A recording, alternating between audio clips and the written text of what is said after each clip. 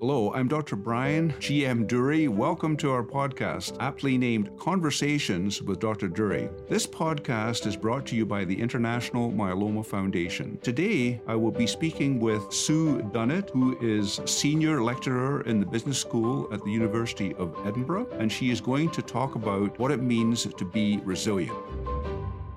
So I'm very pleased to welcome everyone to this discussion about resilience.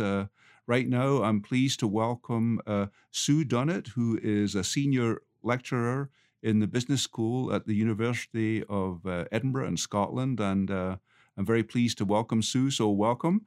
Thank you. Thank you for having me. And so it's interesting to ponder why Sue Dunnett in a business school is interested in resilience and how might resilience be important for patients with myeloma. And so perhaps, Sue, you could start by harking back a little bit in history and how you came to be connected with myeloma and subsequently with the importance of resilience. Sure. Working for the International Myeloma Foundation here in the UK was actually my first job out of university, and it was one that I loved. So I loved working with myeloma patients and support groups, and I helped set up some support groups here in the UK. And then I went back into university to further my kind of academic side of my career. And I then knew that actually what I wanted to do was keep my connection to myeloma and to people living with myeloma.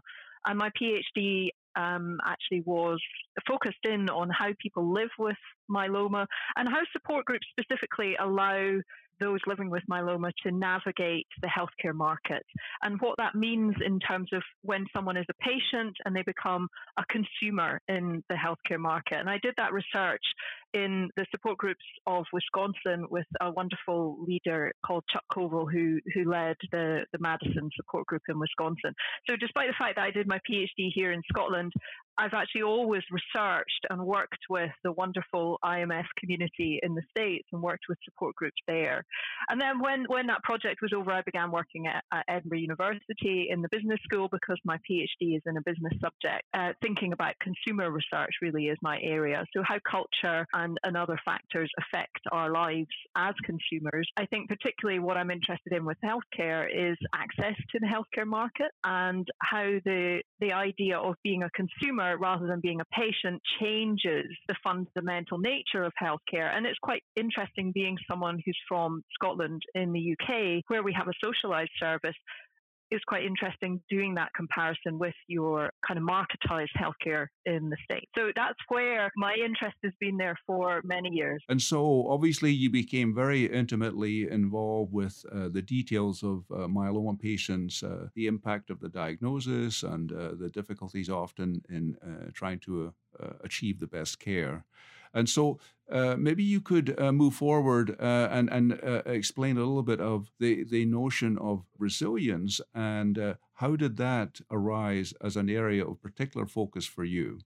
Yeah, sure. So some years ago now, when I'm still working at University of Edinburgh, I decided that what I really had loved doing was research with the IMF and the myeloma community, and I was interested in how people living with an illness, whether they're a caregiver or whether they're a patient themselves, how they lead support groups at the same time as dealing with their own illness, and what propels them to do that, what allows them to be motivated to help others.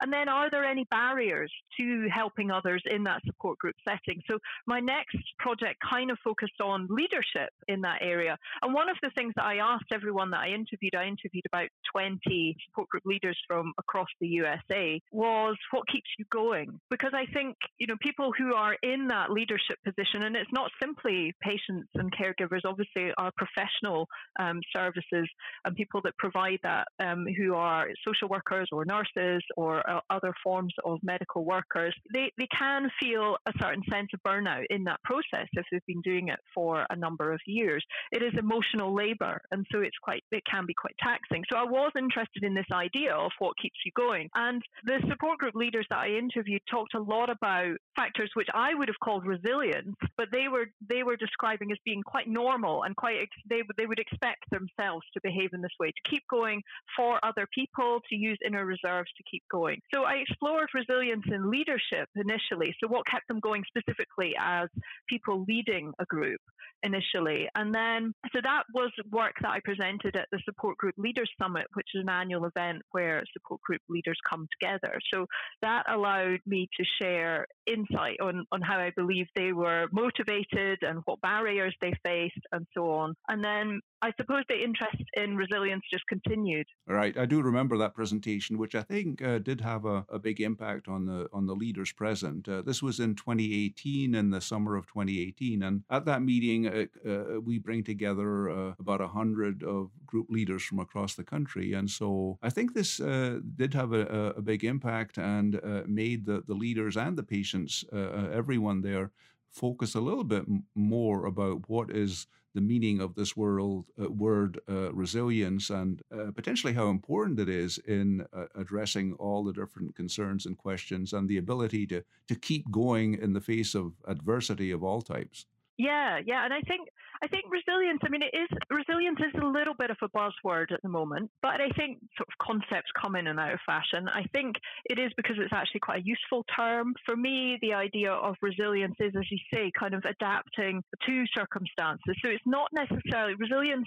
The important thing for me is resilience is not necessarily about totally overcoming something, which, as we know, people living with myeloma cannot control, and they cannot necessarily totally overcome myeloma. So the idea of being resilient, I think, is particularly pertinent when living with illness, because it requires so much from the individuals and those around them in terms of emotional energy, in terms of physical ability, in terms of physical energy, in terms of stamina. And so resilience is something that I see as kind of a process of adapting, but not that sense of bouncing back. I think sometimes the idea that resilience is about bouncing back. I think these profound fundamental experiences like serious illness, they change us. So we're not necessarily bouncing right back to where we were. So that's kind of what resilience means to me. Yeah, very, very important distinction. But you've emphasized a few points there. So resilience is very much an active process. It's not just something that's there. Obviously, it seems that some people are naturally more resilient than others. But for most of us, I think it's a skill that can be recognized and kind of worked on to try to improve the ability to cope in various ways. Yeah, I completely agree. And I think learning, whether that's about myeloma, whether that's about the treatments or other ways of living with myeloma, definitely factor into that kind of building of resilience. And I think, I like the word you use, it's kind of active process there, rather than, someone is resilient or they're not. And also I like to think of it as being distinct from being positive.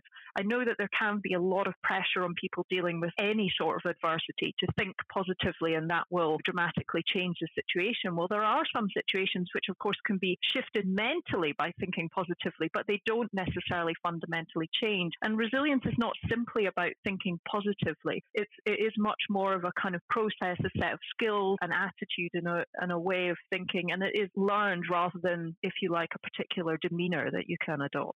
Moving forward from that presentation in 2018 in the summer, in the intervening months, you came up with a new idea which related to asking leaders and patients to submit pictures for a project that related to resilience. Do you want to explain to our listeners how you came up with that and the details of this project? Sure. Well, it just came to me one day. I was wanting to explore resilience a little bit more and thinking about how I could do that and how I could do something that might be actually useful and valuable practically along those lines for the IMF and the support group community.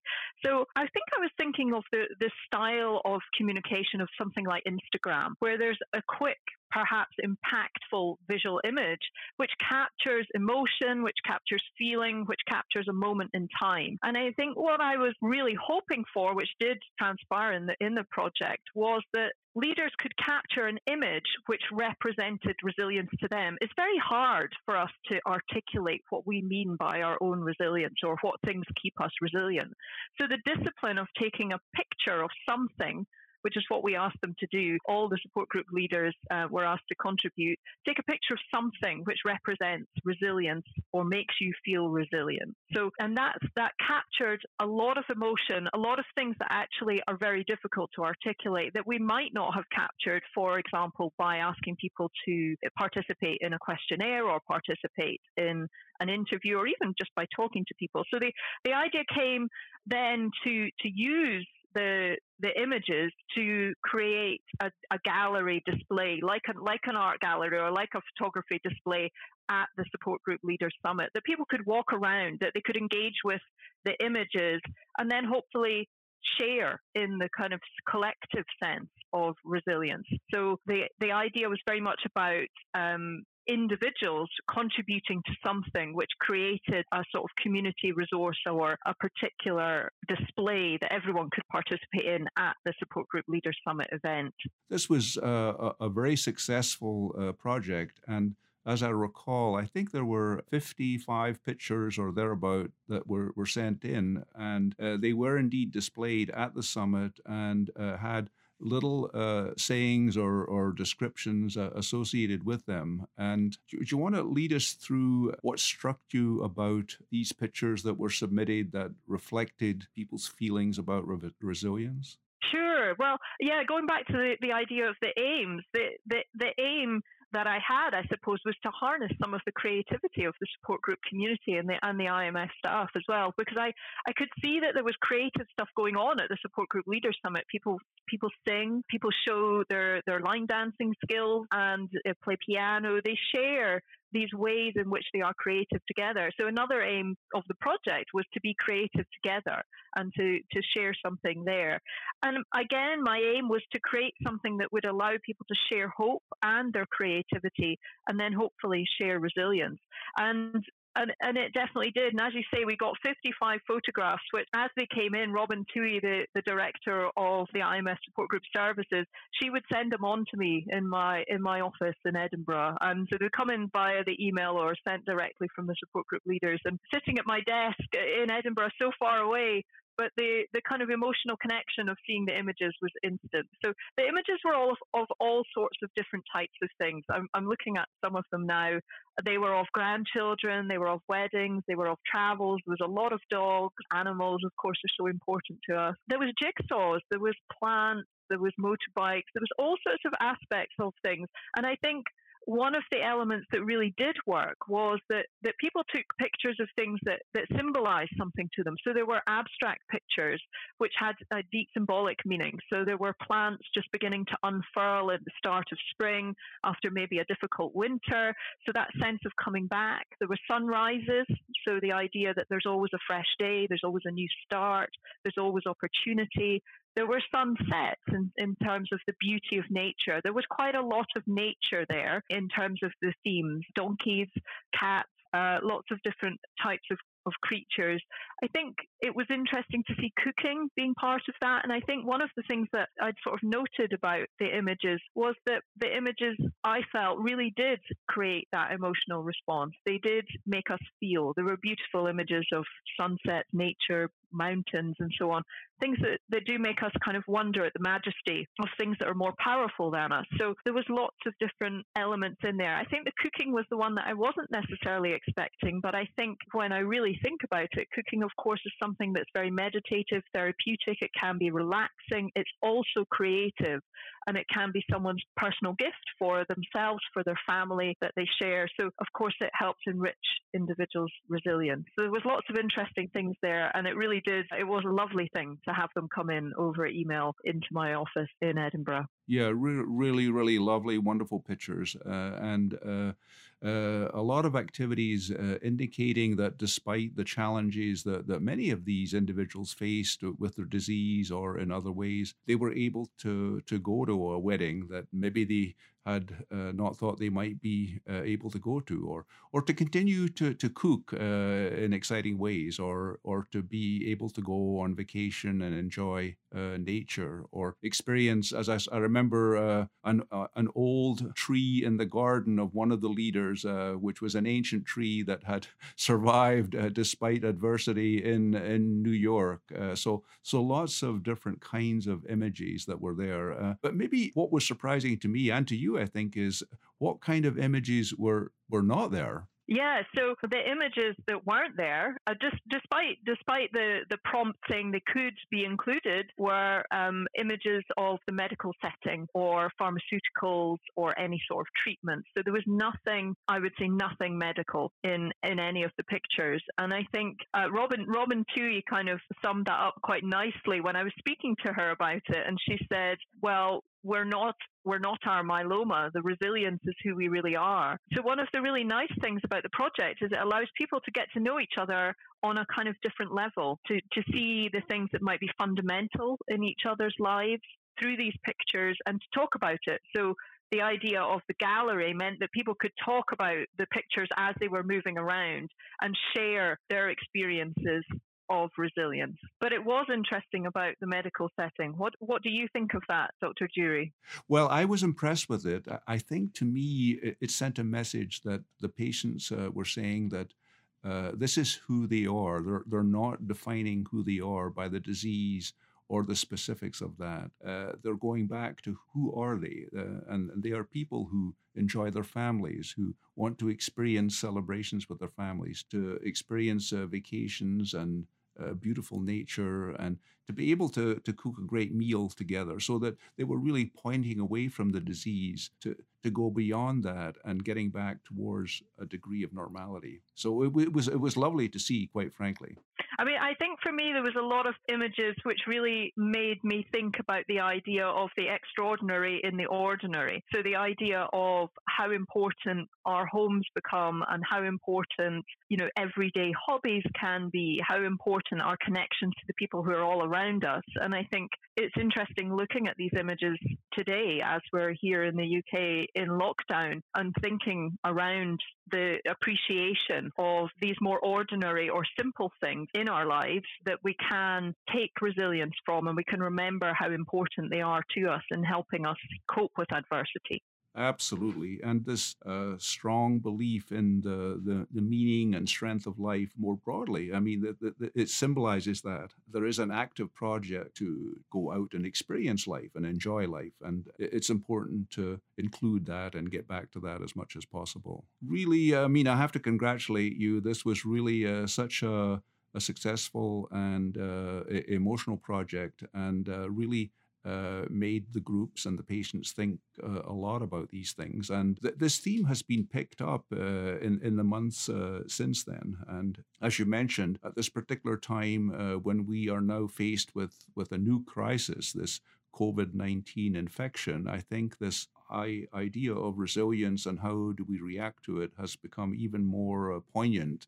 Yeah, and I think in the images, so the analysis that I did on the images, we're looking at kind of what visual themes I could see in the images. So I took the 55 images and did a little bit of kind of cursory analysis to kind of group them together to see what I was seeing. Breaking those down into three different themes, there was the idea of physical resilience, so the body and renewal, showing strength, showing achievement, and the idea of mental resilience, de-stressing, using hobbies, activities as a release, creating space, creating peace, and then emotional resilience, where there was joy and freedom and the support of others. We may not have access to all of these things at the moment, and of course it's an incredibly frightening time for everyone worldwide, but particularly for people living with myeloma for a variety of reasons. I think there are ways in which we can be reminded to seek out resilience in day-to-day activities by recognizing that the process of cooking or just being with family and friends, of taking a walk if that's possible, for people to kind of take breaks, to remember that emotional resilience is as important, I suppose, as the physical resilience to the whole act of being resilient. There is a strong sense of this need to just retreat a little bit to kind of an inner space to try to seek some calm. And we certainly need to try to do that right now. The sort of Zen approach where we try to retreat and try to have a rational idea of how we can move forward. But there's also the idea of resilience together, and we've seen quite a bit of that, where we've had group telecons and the like, where the coming together of these leaders and having a joint resilience has become something that is very important. Yeah, and I think, well, this is a very strange time in the sense that we're all separated mostly from our kind of wider networks and in many cases those who are our most beloved. But we're also connected in other ways with our local communities. Certainly here in the UK, there's a lot more kind of local activity going on and creating those spaces for the emotional aspects of resilience, you know, the idea of caring for others. And that's something that I also saw a lot in the resilience pictures, was the fact of caring for others allowed people to feel resilient. Maybe not surprising coming from support group leaders who that is their kind of vocation, their sense of duty is to care for other people, to set up these groups. But the sense of caring for others was something that did make people feel resilient. And then recognizing that not everyone can be resilient all the time, I think, is another thing that's really important to talk about with resilience, is that it's not always there. You know, in many situations, we do not always feel resilient, and we need to take a break and take stock of that and know that it will return and be replenished. And seeing these pictures reminds me of the kind of simple acts and the people that can enrich resilience in our lives. So yeah, staying connected digitally definitely helps. Right. You emphasize one point there, which I think is really important, the need to recharge. I think that none of us feel 100% resilient every day. At some point you need to step back and just have some quiet time and recharge so that you can focus and do the best that you can in the coming days. So Sue, this was obviously a very successful project that highlighted a lot of really interesting and new aspects of resilience. Now, do you have ideas of how this might move forward? I understand that you do have a day job where you are in the business school and you have other things that have a priority. But are there aspects to this that could be for the future? Yeah, sure. I mean, I think, well, firstly, it's important to be of service and value to the myeloma community, and particularly the support group community, because they've given me so much. In a sense, you know, the data that I collected for my PhD is the reason I'm an academic, and that came from people who are members of myeloma support groups and who lead those groups. So I'm forever grateful to the myeloma community for my first job, for the experience, the wonderful experiences that I've had. It's important to me to keep contributing in whatever small way I can. That's why I'm thrilled that some of the support groups have picked up on this idea of either a gallery of resilience or a PowerPoint, or creating something together which allows them to share photographs of resilience, to get to know each other better and to celebrate that. Some groups have had galleries and displays in their local areas, and they're taking it forward in their own ways. I know that one group is collecting playlists and music around the idea of staying strong at this particular moment in this difficult setting. So it's really nice that that's gone forward. For me, I think, I'll always want to contribute to whatever I can in the Support Group Leaders Summit, but thinking research-wise, I think it is probably really important to think more widely about resilience in terms of not simply support group leaders, but maybe thinking about the myeloma patient population in general. So what factors contribute towards resilience? And then what are the barriers to resilience? And obviously these can be multiple and intersectional. They're not necessarily linked to the themes that we've talked about. They can be around socio-economic issues or education, and more widely, all sorts of different aspects can contribute to how resilient individuals are. And I think, and obviously the disease progress itself. So something quantitative could be interesting in the sense of a survey to look at what factors contribute towards resilience and what, I suppose, detract from resilience. I think also it might be useful for the IMF to consider the role of support groups in resilience.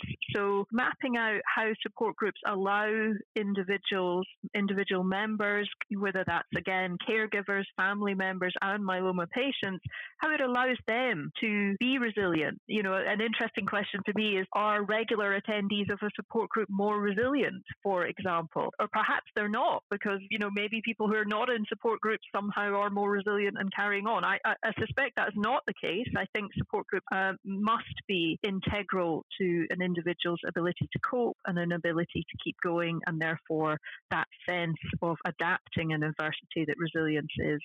So I think, even looking at the impact and role in the IMF and their services in resilience. So there's lots of ways of looking at it quantitatively, which would derive that sort of kind of statistical insight, I suppose. That's an area that I suppose newer for me. I'm more interested in people's lived experiences and how they talk about themselves, and therefore I'm interested in myeloma patients' advice and insight on how to be resilient. So I think widening things out to a wider patient population to find out about what is resilience more widely, and then how do we hone and build resilience skills, and what part do support groups in the IMF play in that? Because I know that it's going to be a pretty important aspect of it. Absolutely, absolutely. So this last part, how do we hone these resilience skills, will be very broadly important moving forward right now. But I think that the idea of resilience and these concepts have really taken on a life of their own. And I think that this is a major contribution that is going to be sustained and will continue in the myeloma groups here in the US. And we're certainly trying to enhance that understanding and appreciation in the groups all around the world, as a matter of fact. So this has had a global reach. It has been a topic that has resonated, and people are interested in, are they resilient? How can they be more resilient? I think there's a intuitive understanding that it's good to try to be resilient because the outcomes can be better, and that you can do better overall, and you can be able to appreciate and enjoy life. So Sue, I mean, I don't want to keep you too long. I've really appreciated all these insights and helpful comments about resilience, and thank you for making these contributions, which have been so important to the support group leaders, and also, I think, will be increasingly important for each of the individual patients. So thank you for contributing to this podcast today. Yeah, it's been a pleasure. Thank you for listening to this podcast. This has been Conversations with Dr. Brian Durie. For more information about multiple myeloma and the International Myeloma Foundation, please visit myeloma.org.